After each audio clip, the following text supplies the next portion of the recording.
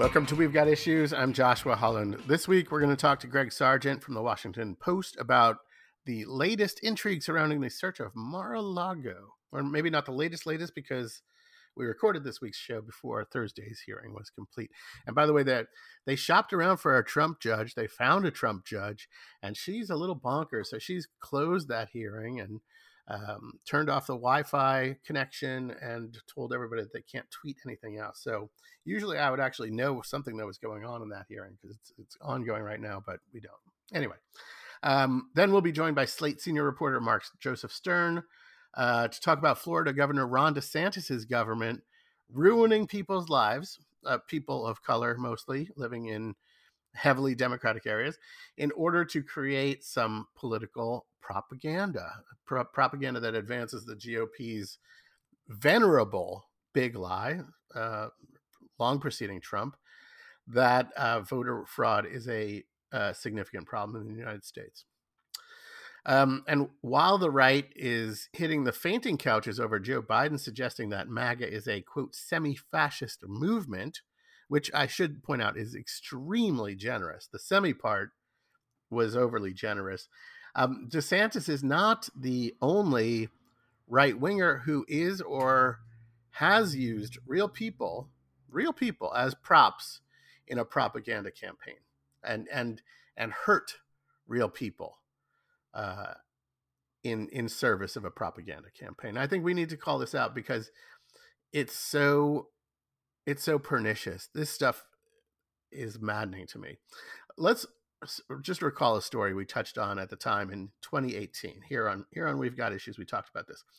Trump sent 7,000 troops to our heavily militarized southern border, announcing the operation, which he called Operation Faithful Patriot, like 2 weeks before the midterms.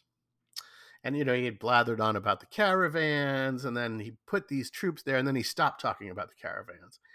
And he kept them there through Thanksgiving and through Christmas and really until the end of his presidency, despite the fact that they had nothing to do, right?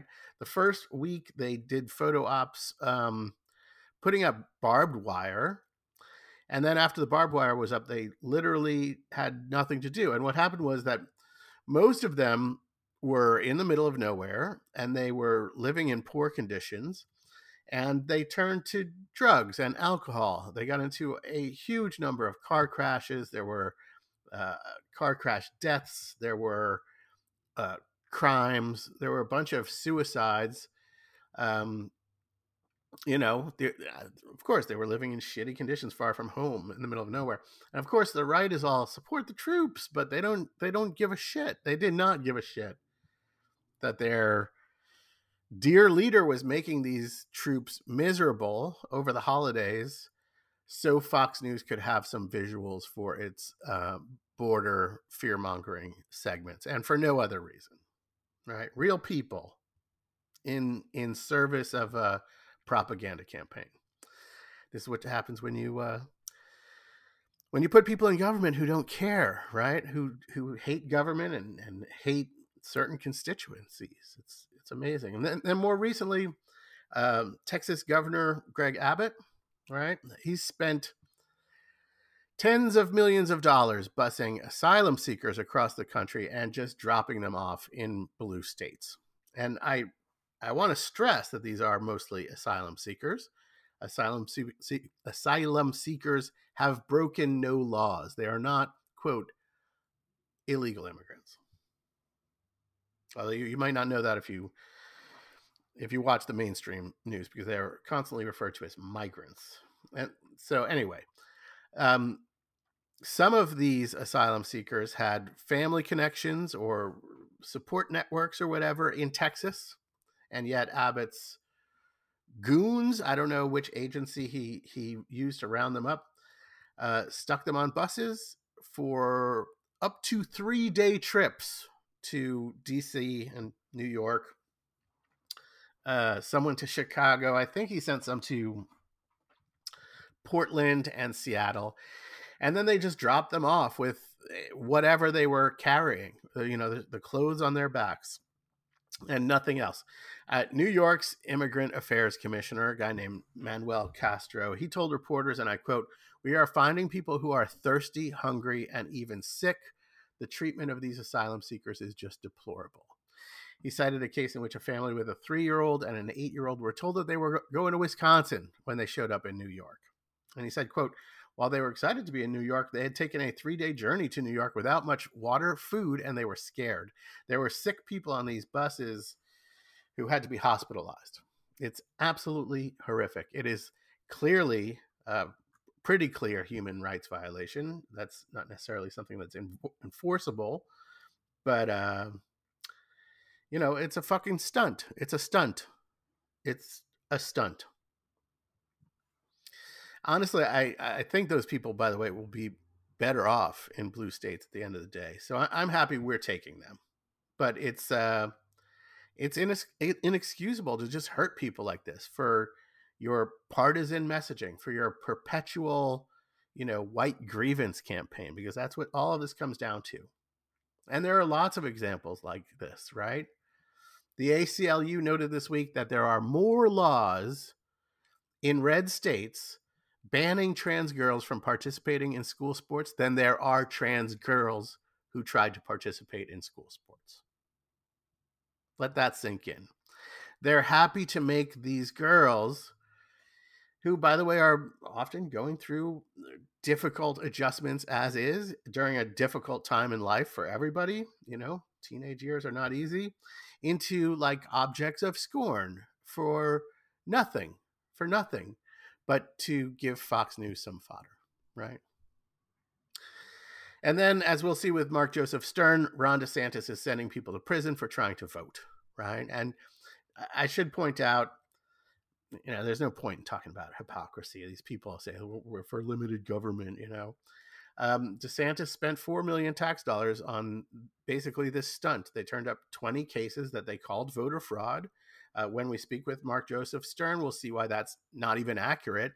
But even if it were, that's 20 votes out of a voting eligible population of about 15 million. So you're talking about like $195,000 in public funds for each vote. I joke, I always joke, you wouldn't take your car to a mechanic who hates automobiles. This is what happens when you put people who hate government in charge of it. They just abuse it. And in these cases, it's become common to say like the cruelty is the point with these authoritarian types. But what these stories have in common is that the cruelty is in fact a side benefit. The right-wing propaganda is the point, right? Stimulating Fox News viewers' amygdalas, right? The fear centers, that's the point. And if this stuff isn't fascism, then the word has no meaning at all. And on that happy note, and I promise this week's show has some positive stuff. I promise. On that happy note, let's take a quick break and then come right back with Greg Sargent. Stay tuned. Mais dia passado na praga da má vida, acordar ressacado na casa de uma amiga. Tigres dopados deitados na cozinha, niggas enrolados no quarto com bandidas. Desci até o cais cobrar quem me devia, telefone desligado, ninguém me atendia. Mais dia à deriva, na correria, a correr atrás do que não sei, nigga. Viver na cidade é caro, é ruim, fome e vaidade não é para mim. Subi ao bairro alto para fumar weed, apanhei o autocarro para a Paris. Se crescer fosse fácil, nigga, se fosse fácil não havia tanto homem puto. E há rapaz, há tempo para tudo. O tempo é passado, presente, futuro. Há tempo para rodar, correr no mundo. Há tempo para voar e bater no fundo. Mas o tempo está a andar e o tempo é curto. Já é tempo para ser adulto. Welcome back. I'm joined now by Greg Sargent. Greg is a favorite of the show, a savvy observer of American politics who writes for the Washington Post. You should read him and also follow him on Twitter. Greg, welcome back to the show. Thanks for having me on again. We have news to discuss as we record on Wednesday afternoon. Merrick Garland has said that his Justice Department would speak through court filings, not leaks, and they did speak last night, Tuesday night, with a 36-page response to a rather goofy motion by the Trump camp. The Trump people had asked for the appointment of a special master to review materials for executive privilege, which is not even relevant in this case. And all the documents have already been reviewed, et cetera, et cetera. Greg, it's important to remember that the DOJ tried to recover these documents in a low-key manner. They sent a small team of FBI agents in plain clothes at a time when Mar-a-Lago was closed. One local Florida blogger tweeted that he had been told that a search warrant was being conducted, but that wasn't reported by any major news media until Donald Trump started throwing tantrums and calling the search a raid. So here we are, less than 90 days from the midterms. The winds have already been shifting towards the Democrats because of this like far-right Supreme Court overturning Roe v. Wade.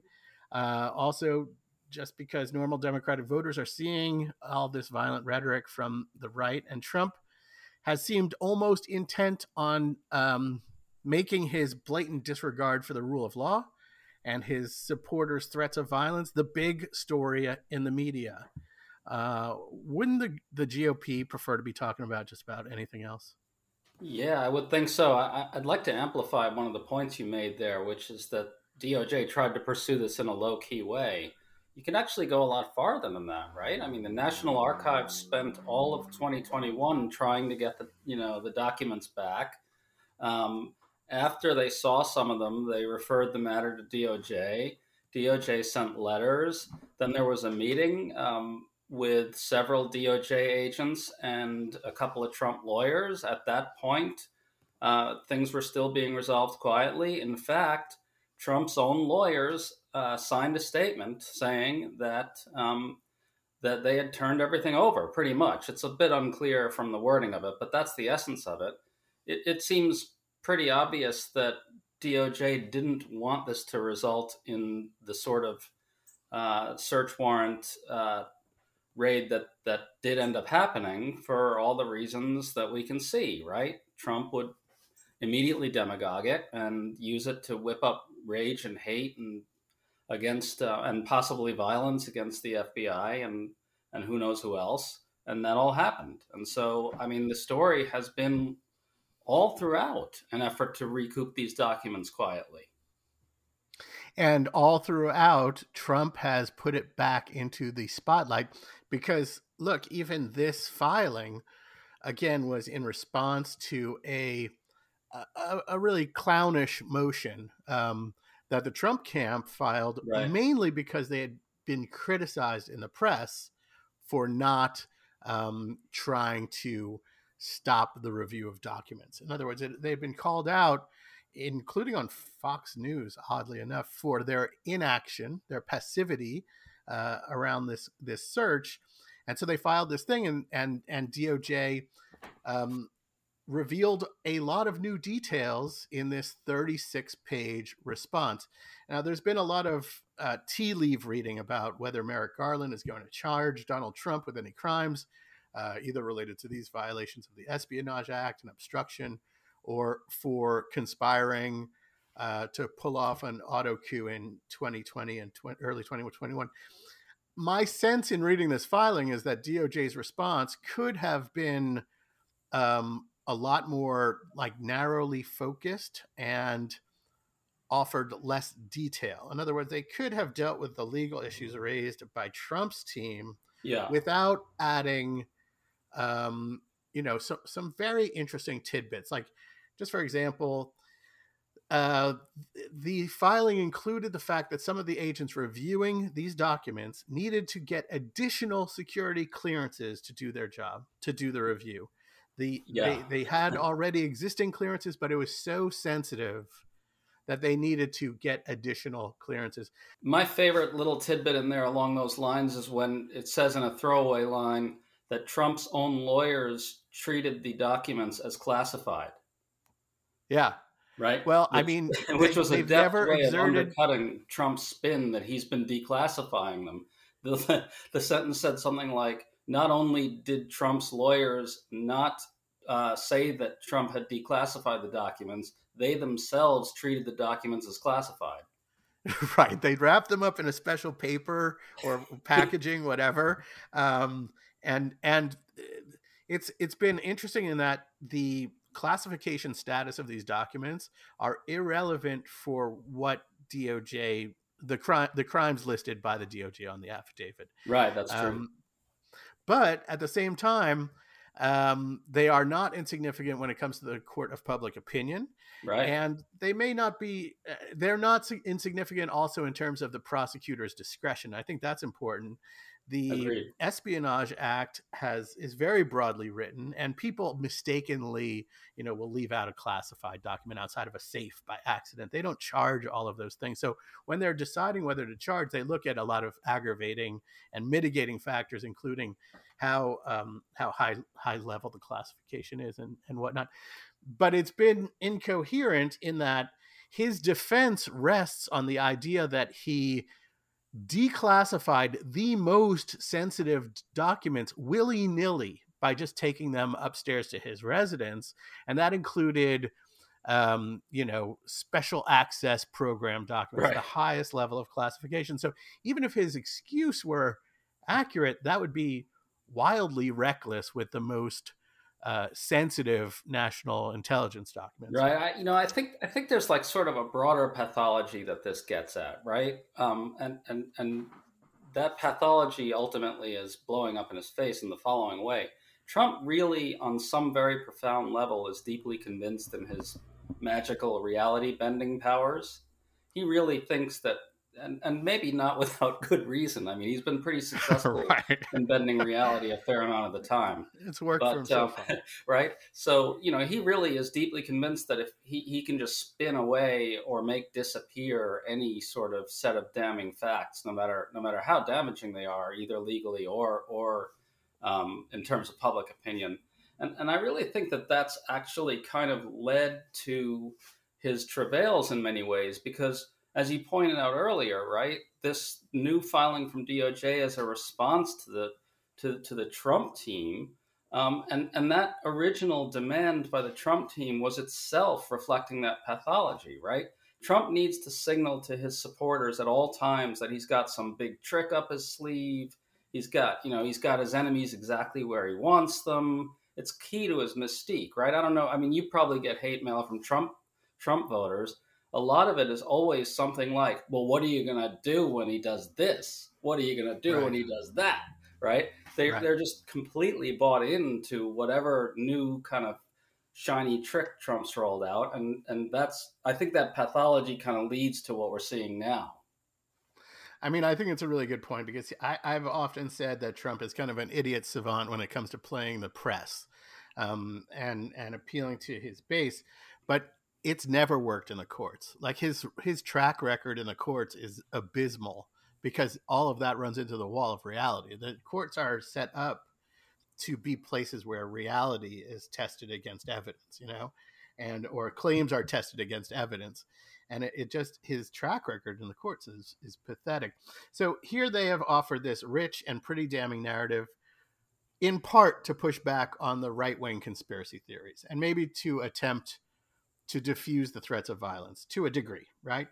Do you think that they're also preparing the ground for an indictment after the midterms? I mean, at this point, could they tell such a detailed story of criminality that is very much involves Trump personally and not pursue charges? So I think it's really hard for us to tell, right? Because they may be weighing all sorts of other factors. For instance, we don't know, for instance, I think there were 3 classified documents found in Trump's desk, right? Wasn't that right? Or in one of the desks in Trump's office? But we don't know. It was his desk. It was his desk. I don't remember the number, though. Yeah, I think it was a few, but they didn't say that those specifically were highly classified. And I'm just bringing that up as a sort of point to say that a lot is going to turn on what they think they can prove in terms of his intent, right? Mm-hmm. And I don't think we really know where that's going to end up. And so I don't feel like we can evaluate this based on the known facts. So, think we're gonna Well, have to wait. so I'm basing it not only on what we know, but the way that they've presented it. It seems to me that they're Yeah, laying a groundwork. This is a communication with the conservative media. Again, they only talk through filings, and and I just want to point out that they had to request permission from the judge to make a 36-page filing because the maximum is usually 20 pages. So they had to say, right. listen, we want to do this like very detailed thing. And they released a lot of new information. By the way, Andrew Weissman, the former prosecutor who was on the Mueller special counsel team, he tweeted just now, or it just came through my timeline, DOJ big picture, you don't make a filing this strong, bold, and factually accusatory if you don't have any intention to indict. So we will see. We will see. I know Yeah, that no, nothing is that's. going to happen I before the mean, maybe midterms. they're trying. I mean, this is not really kind of an area I know very well, but maybe they're trying to go for trying to prod forth a plea deal. Maybe I can't see it. I can't see him pleading. I can't either, but maybe they would like that, wouldn't they? They would. That would solve their problem, their political problems, right? Or Exactly. their. I mean, or let's talk about the other piece of this, which is not just politics at the ballot box. Let's talk a little bit about the potential consequences of an indictment. Trump has always threatened to unleash political violence against his opponents. There's like this tendency right now for some people in the news media to be like, "Oh, this is shocking," right? Trump is threatening violence. It's been a consistent theme, right? In the 2016 campaign, during the campaign, he said that the Second Amendment, people might have to keep Hillary Clinton from appointing judges. When they were investigating him a couple of years later, he said, and I have the quote here. This was in 2019. I think, I'm not sure if it was during the first impeachment process, but he said, I can tell you I have the support of the police, the support of the bikers for Trump. I have the tough people, but they don't play it Yeah. tough until they go to a certain point, and then it would be very, very bad. So none of this is new, but here's what is, I think, new. Other Republicans did not echo those threats explicitly. And now it's become kind of mainstream. Lindsey Graham, South Carolina senator, warned of riots following an indictment. A bunch of Right. conservative pundits have echoed that warning. What do you make of that becoming something that's like not just a Trumpian thing, but a Republican thing? Well, I think it's really ominous. I mean, I would point out that a very large swath of the Republican Party is essentially apologizing for the largest outbreak of political violence in the United States in modern times. When it comes to January 6th, we can't like separate January 6th from these threats, right? I mean, No, we can't. we know that the Republicans who saw this violence up close at the very outset, at least for the first few days, such as Kevin McCarthy, were legitimately horrified by it, and really, I think, had sort of looked into the eyes of what this movement had become, right? But they immediately kind of did an about face and decided, we're okay with these energies, right? Once the sort of dust had settled, the party-wide position, more or less, there are a few exceptions here and there, but the party-wide position essentially said, we are going to apologize away, propagandize for, and do all we can to either prevent an accounting into or even to cover up this massive outbreak of political violence that was incited by our party leader for the purpose of destroying the American experiment. And so, Yeah. you know, I think we didn't know that something like that could happen until it did, right? Um, and now it's after that there's a mainstreaming of the kind of intimations of violent threats around a prosecution. And so, yeah, I think it's ominous. Yeah, it's very ominous, and I think that a normal party should have engaged in some self-reflection, if not some really rethinking of their rhetoric with guns, et cetera, their insurrectionist theory of the Second Amendment. When the dude whose van was festooned with Trump swag sent pipe bombs to all of Trump's perceived enemies, that should have been the wake up call. And that, of course, preceded January 6th. Actually, Folks, that brings up another dimension to this that I think is worth talking about, right? I mean, another thing that we've seen over and over and over again is that Trump's rhetoric actually does inspire either serious threats of violence that are thwarted or actual violence, political violence, and he doesn't stop, even though that has happened repeatedly.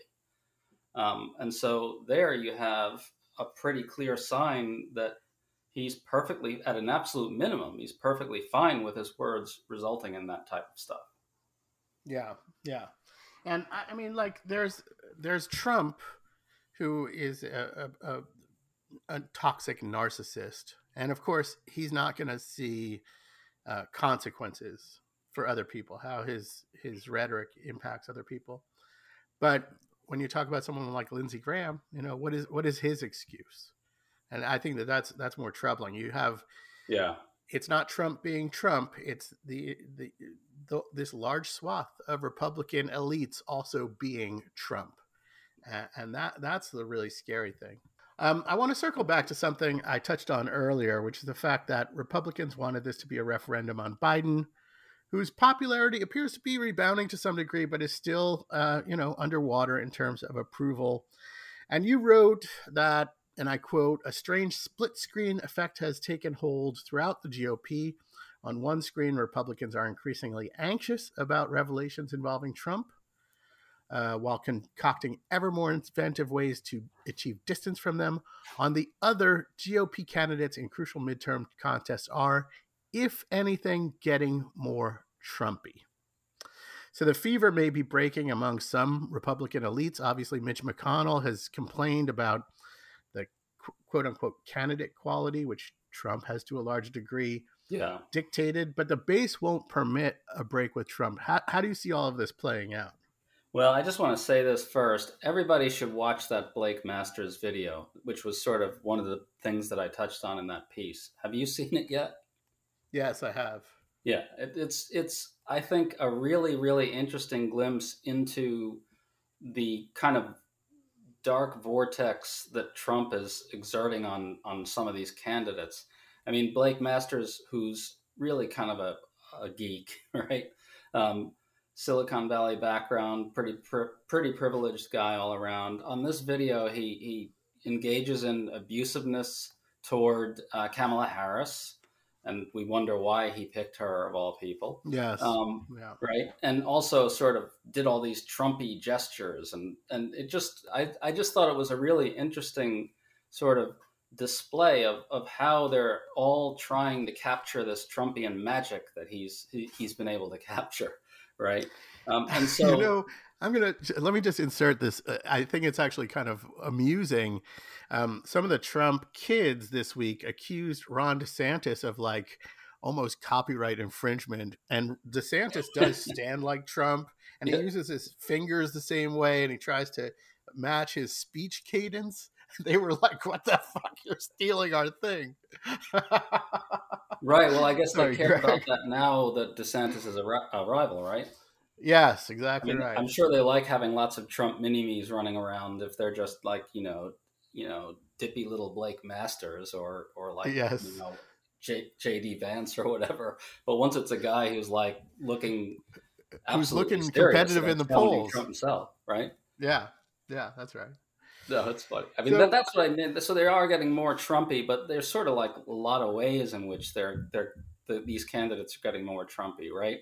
Like you take someone like Doug Mastriano, who's running for governor in Pennsylvania. He's maybe not imitating the gestures, but he's 1,000% serious about being fully insurrectionist and overturning future elections. And so, it's a little hard to tell how this stuff all plays. Each kind of, rendition of the Trump Mini-Me Act. But it sure seems like there's this interesting split screen where a lot of Republicans who are maybe a little more sane about their chances in the midterms are really thinking, these tendencies aren't helping at this point. Maybe we thought we needed Trump and Trumpism to capture all these energies, but there's now like a net loss for us in it. So you have those Republicans on one side, but then the ones who are fully devoted to the idea that Trump and Trumpism is essential to capturing the political and ideological energy they need to win these races. It's just, I thought it was an interesting tension. I mean, it is an interesting tension. And I think something that people need to keep in mind, the punditry has been extremely, the conventional wisdom has been solidly expecting a red wave for the entire cycle. Yeah. And the reason that the out party tends to do better in midterms is straightforward. The members of the party that hold the White House think, okay, we've got this to a degree. We can relax a little bit. Right. And the members of the out party say, oh my God, we're terrified of what these people are doing. The world is They're in power. We're scared. And the Trumpification of the GOP, I'm speaking as the Democrats have a very narrow advantage in the generic ballot polling average at 538.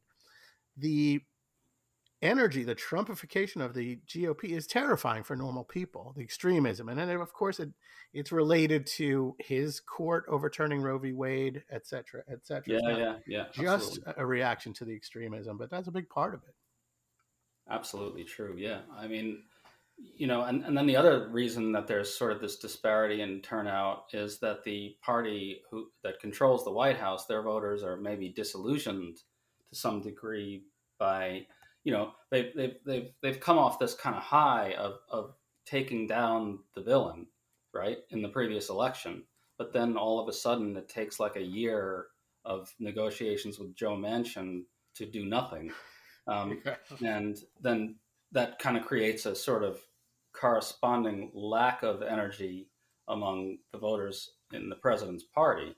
Of course, that's also changing now, right? I think Roe v. Wade is important there, right? The overturning of Roe v. Wade kind of gives Democratic voters something to be energized and angry about on their side. And also, you're starting to see some successes, a string of successes. Right? A string of successes, yeah. And by the way, this is all substantial stuff, right? I mean, this was the largest investment in combating climate change that Congress has ever made. That's a major breakthrough, really. Paradigm-shifting breakthrough, I think. The gun bill was actually, I think, a really important piece of legislation in many ways, and also represented something of a breakthrough. So the dynamics really could be kind of different from a traditional midterm for a whole range of reasons. Yeah, I mean, they already are looking very different from a traditional midterm. Right. And, we're seeing every day kind of like there's news of a new microchip factory or new investments in EV batteries or, whatever. Every day there is a story like that. You and my friend Paul Waldman wrote recently about Democrats trying hard to capitalize on these things and to kind of take a victory lap for potentially, likely creating a lot of new green jobs with labor protections, with investments from the Inflation Reduction Act, the CHIPS Act, etc. Infrastructure, of course. Yeah, infrastructure bill too. Big deal. Yep. I wonder if you could just talk about how they can break through, because you have this environment where there's just always a lot of noise, and they don't have a Fox News to really tout. Trump, for all his ineptitude, was extremely good at taking credit for things he did and did not even achieve.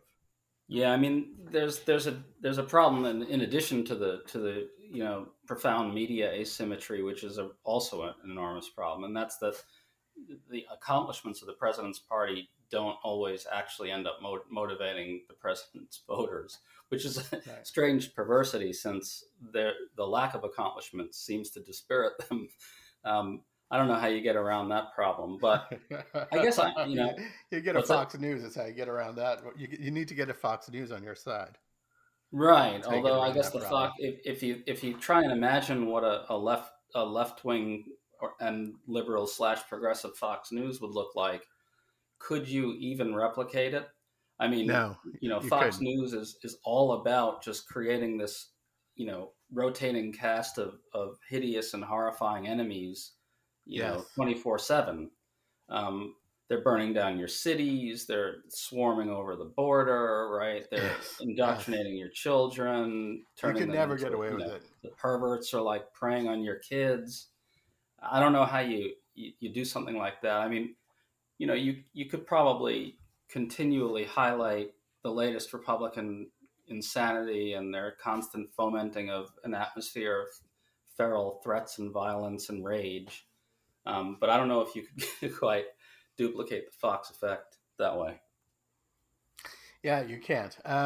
So, what do you think the game plan is for trying to capitalize on this in the last, what do we got, like 10 weeks until the midterms?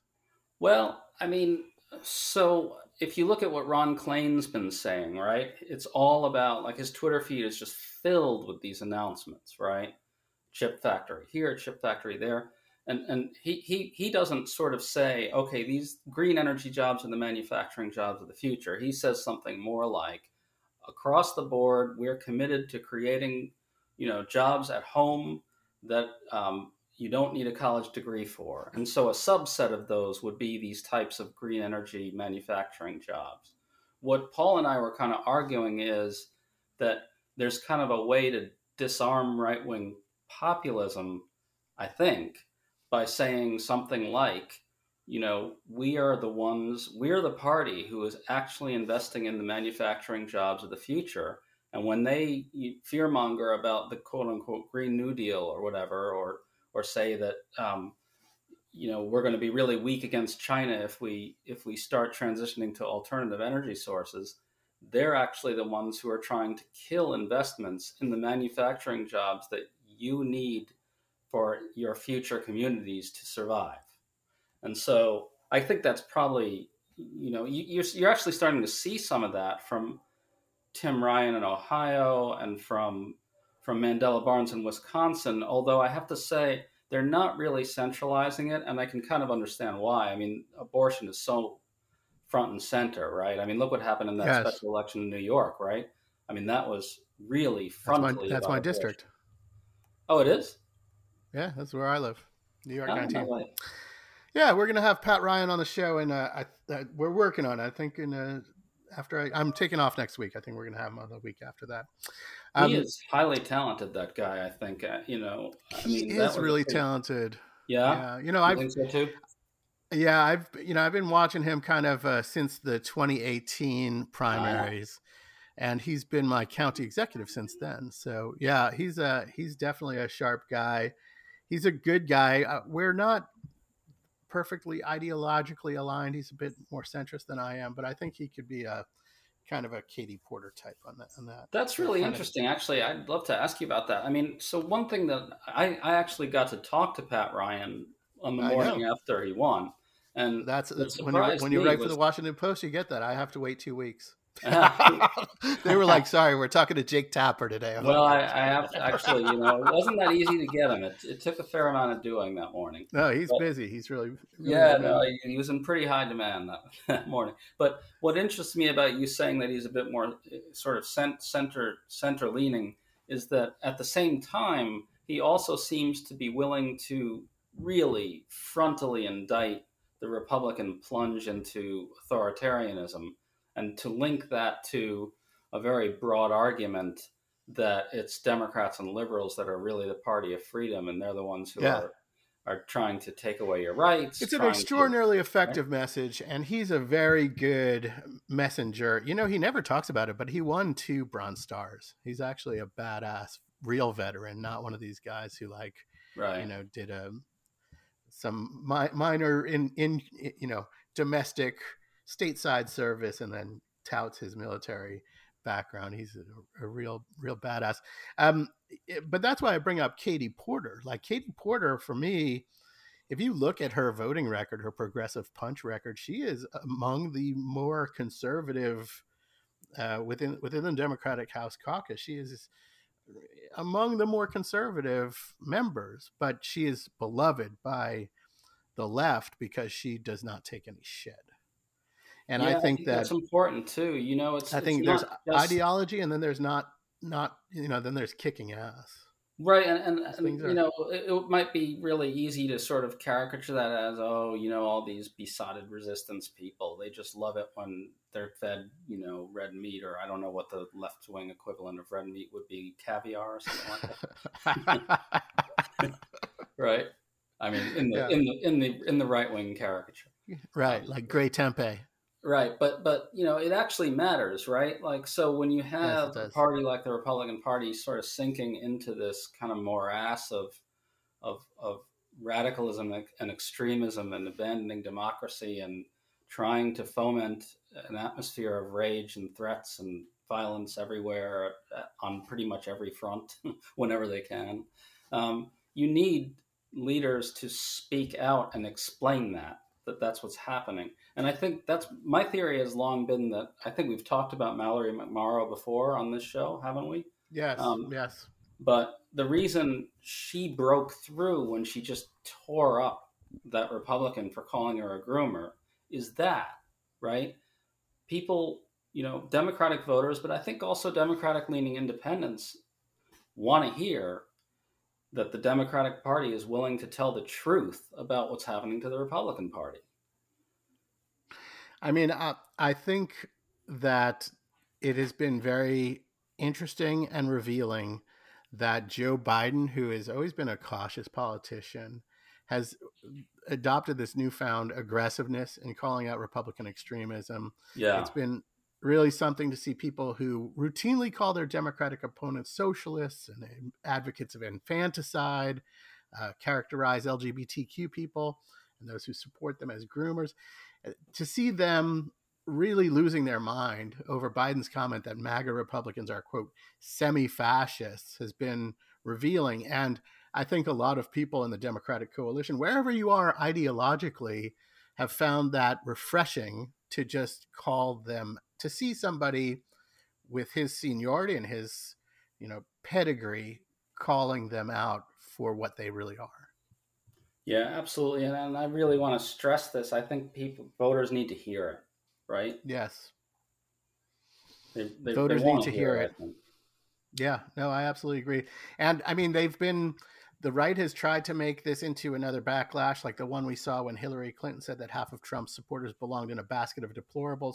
But I'm not sure it's landing the way they want. And a big problem for their messaging on this is that their supporters keep sending bomb threats to children's hospitals and, showing up at events with guns and hassling people and vowing to shoot FBI agents, et cetera, et cetera. And also every day there are new arrests and trials for January 6th insurrectionists. So it makes it very hard to say that you're being unfairly targeted when you're called a semi-fascist and your base, is fully fascist. Yeah. Yeah, Greg Sargent, I believe we are out of time. I've taken more time than I asked for you for, and I really want to tell you how much I appreciate your time. Oh, absolutely. It's always fun, man. Folks, stay tuned. We're going to take a quick break and come right back. Die Nacht streckt ihre Hände aus, deckt alles ringsum zu. Ich bin allein in meinem Haus und finde keine Ruhe. Die Sehnsucht nach dir hält mich wach. So gern hätte ich dich hier. Ich zähle schon die Stunde nach. Bin ich nicht bald bei dir? Vielleicht denkst auch du an mich, an Stunden voller Glück, dass ich zu dir komm, zu dir zurück. Welcome back. I'm still Joshua Holland, and we're joined now by Mark Joseph Stern. Mark is a senior writer at Slate, and he's on the legal beat, the justice and courts beat. Mark, welcome to We've Got Issues. Thank you so much for having me on. Pleasure to be here. Thank you. I don't know if I should say welcome back. I know I've had you on a show, but I'm not sure if it was this one or the previous show, my previous radio show. But either way, I'm very happy to speak with you today. Let us begin talking about a disturbing story out of Florida where Ron DeSantis has fashioned himself into a little tyrant in hopes of becoming Trump's successor or competing with Trump in a presidential primary, perhaps. In April, DeSantis announced the creation of a standalone election police force, in part as a response to some members of his base calling for an audit of 2020, similar to the embarrassing boondoggles that happened in Arizona and Wisconsin. So then last month, a half year later, DeSantis holds a press conference to announce that his new police unit had made 20 arrests for criminal voting fraud. And before we get into the details of this, I think listeners need to understand the context, which is the Florida Republican Party's relentless fight to counteract the will of Florida voters. Mark, can you take us back to 2018 and just remind us about that whole thing over Amendment 4? Yeah, of course. So Florida had until 2018 a law on the books that dated back to the Jim Crow era that permanently disenfranchised people convicted of felony offenses unless they went before this parole board that was led by the governor and pleaded to have their civil rights back. And basically, Republican governors only gave back rights to straight white men who said they would vote for Republicans. Floridians decided to change that by enacting Amendment 4 in 2018. It was a ballot initiative that said basically almost everyone who has a felony offense on their record can get the right to vote back once they have served out their sentence. And there were a few exceptions for people convicted of certain murder offenses and certain sex offenses. So the people of Florida overwhelmingly passed Amendment 4, and it should have simply taken effect immediately. People were already lining up to vote when it was supposed to be the law of the land. But the Republican-controlled legislature and Ron DeSantis, who opposed this reform, they decided to enact this extremely, I think, malicious law that did a couple things. First, it made it very difficult for anyone to actually determine whether they had their rights back and whether they qualified to vote under Amendment 4. They refused to create just a straightforward system where you could request information and get it quickly. They also decided to require everyone to pay off all of their fines and fees that are associated with a sentence before they could regain the right to vote. Now, Florida is a pioneer in what we call cash register justice. As soon as you get a public defender and walk into court, you are going to be charged a ton of money in what are basically convenience fees, I think a bank would call them. You have to pay to get urinalysis. You have to pay to apply for a public defender. You have to pay for various hearings. And so people who are convicted of felonies end up with thousands of dollars in debt to courts. And the legislature said, all right, well, if you haven't paid off every penny of that, then you can't vote. And also, no one has kept track of how much money you owe. So you can try to vote if you want, but if we then discover that you haven't paid back even just a single dollar of your fines and fees, we will charge you with illegal voting and throw you in prison. So that's the kind of short version of how Republicans ended up defanging this major constitutional amendment in Florida that was supposed to bring millions and millions of people back into the electorate. It's they're so relentless in their assaults on democracy. They're just relentless and creative, and it's incredibly frustrating. I want to add just another piece of context. I do like to kind of take a bird's eye view of these things sometimes. I think it's important. A few years back, the New York Times did a story on the history of felon disenfranchisement laws across the country. And it noted that there was a massive expansion of these laws in the post-Civil War South. And here I quote, these were handed down mostly, quote, when Southern lawmakers were working feverishly to neutralize the black electorate.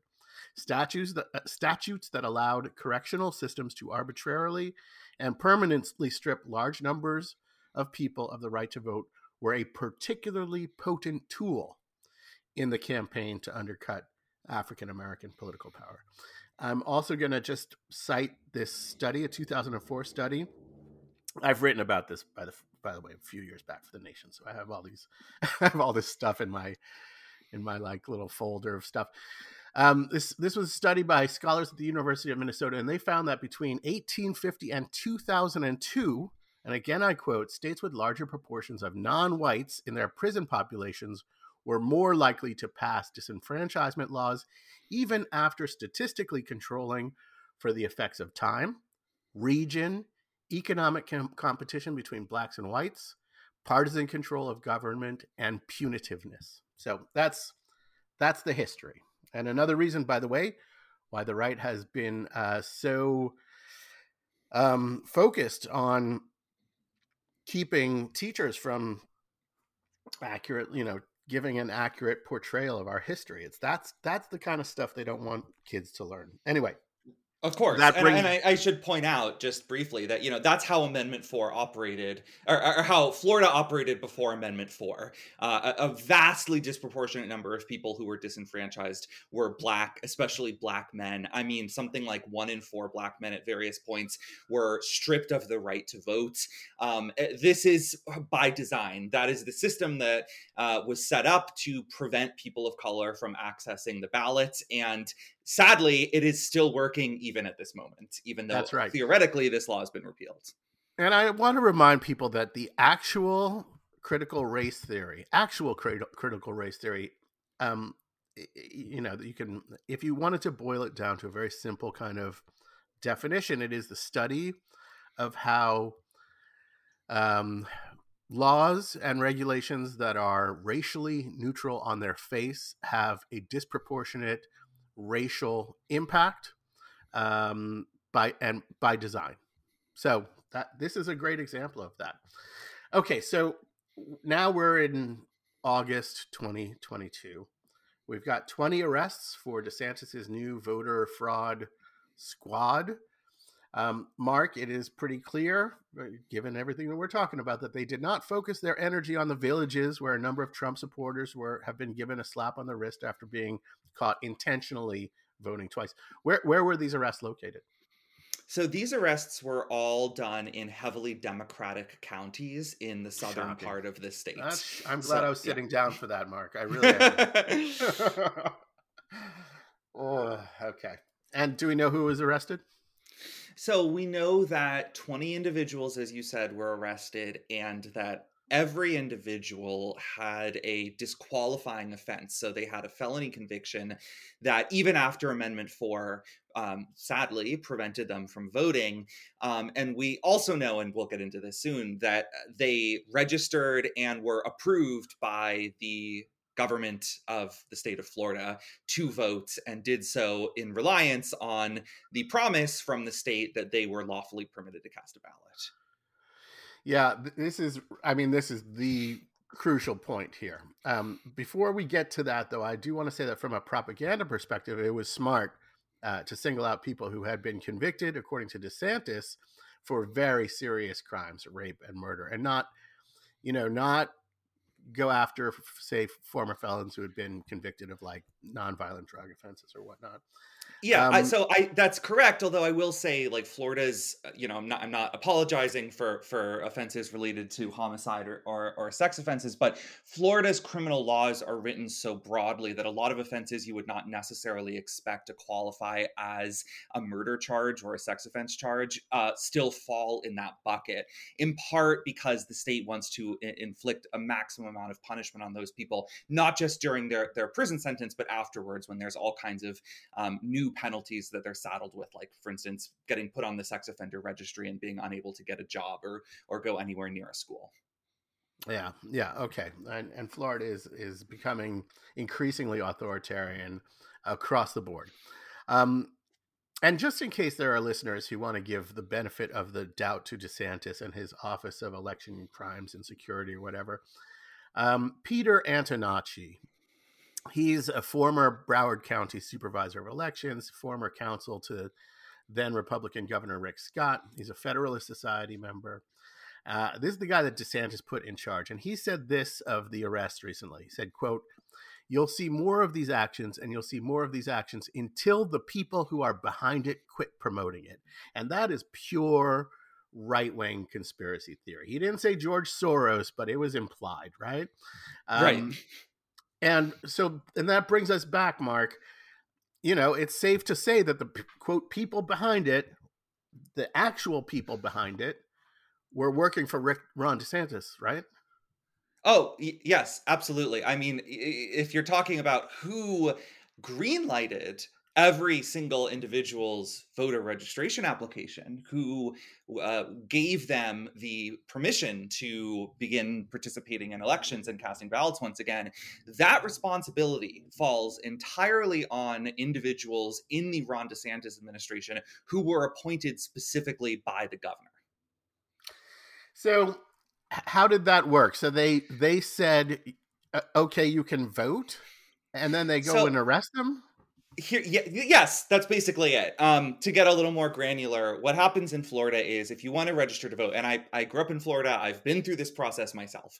So if you want to register to vote, you go to your county election supervisor and you submit your application, and they forward that application to the state of Florida government, specifically the Department of State and the Division of Elections, which are both run by DeSantis appointees right now. So the Department of State and Division of Elections have access to this database of people who've committed felonies and felony offenses, and they have the legal obligation under state law to flag any individual who tries to register to vote who has a felony offense on their record that is disqualifying, that prevents them from voting, as all 20 of these individuals arrested by DeSantis did.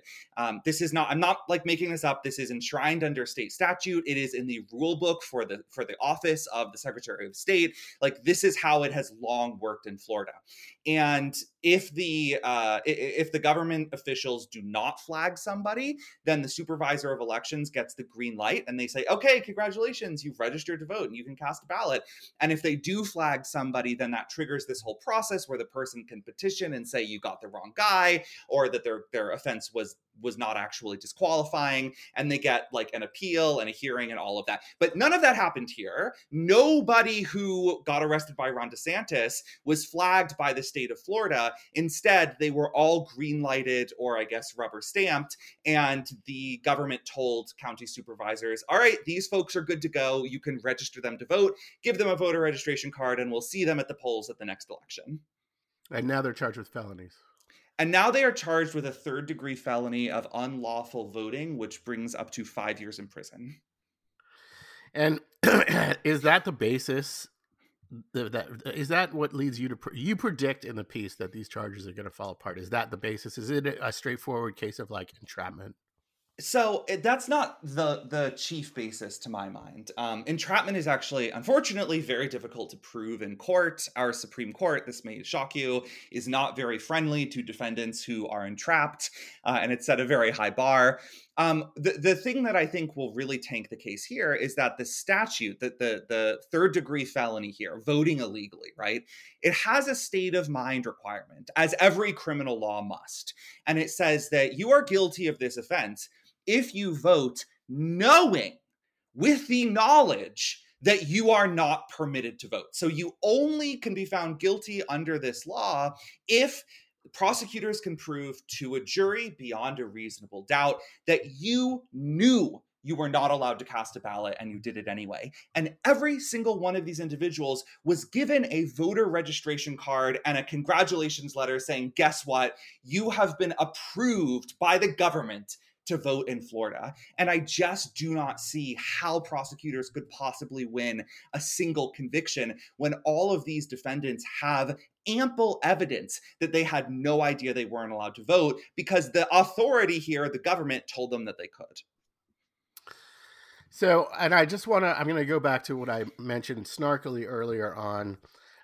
Just last week, there was yet another elderly Republican person at the Villages, who lives in the Villages, And she voted twice, and she did it willfully, right?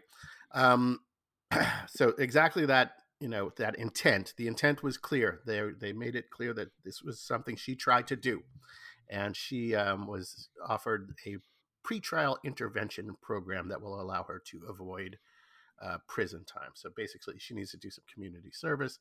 She was not charged with a felony. So I mean, it's so stark. It really is. So if you are correct that this falls apart, Mark, and I certainly hope you are, what will these people who had presumably served their terms and were trying to rebuild their lives go through in the interim? So we know that at least one and probably more of these defendants were arrested by a SWAT team at 6 a.m. in the morning. They were pulled out of bed with helicopters overhead and, full-on SWAT gear crew dragging them to jail. One individual was in his underwear. He was not permitted to put on his clothes.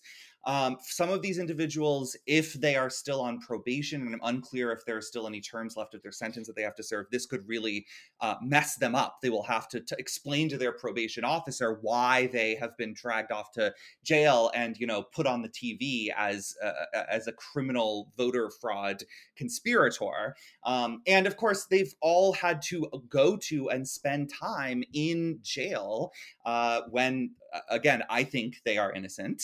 And they have had to experience the worst parts of the criminal justice system, which treats people like that as if they are presumptively guilty, in part because they already have a previous felony offense. And unfortunately, our justice system does not look kindly upon alleged recidivism. So this is going to ruin their lives in the short term. Even if they are acquitted, I think it's going to take a very long time for them to put everything back together. And they'll be running up the same kinds of fees that were the issue in the first place. This is a great example of what I was talking about in the opening, with these right-wing authoritarian governors using real people as political pawns to make propaganda. And it's outrageous. Folks, we are about out of time. I just want to recommend one other piece that Mark had up last week at slate.com because it relates to the Biden student debt relief plan that we discussed on last week's show. Mark is pretty sure that the 6 right-wing activists on Trump's Supreme Court will figure out some reason. They'll dig deep and figure out some reason to block the forgiveness. But he is also bullish on the administration's chances of working around an adverse ruling. So I would urge everybody to check it out. It's titled "SCOTUS Will Probably Kill Student Debt Relief, but Biden Has a Backup Plan." It's at slate.com. Mark, I want to thank you so much for taking the time to speak with me today. Of course. Really appreciate you having me on. I'd also like to thank Greg Sargent and David Edwards, our producer and engineer. I'd like to thank the good folks at Alternate and Raw Story for supporting the show. You can follow me on Twitter at Joshua Hall. You can subscribe to the show wherever you get your podcasts. Of course, I'd like to thank all of you excellent and discerning people for tuning in. Have a terrific week.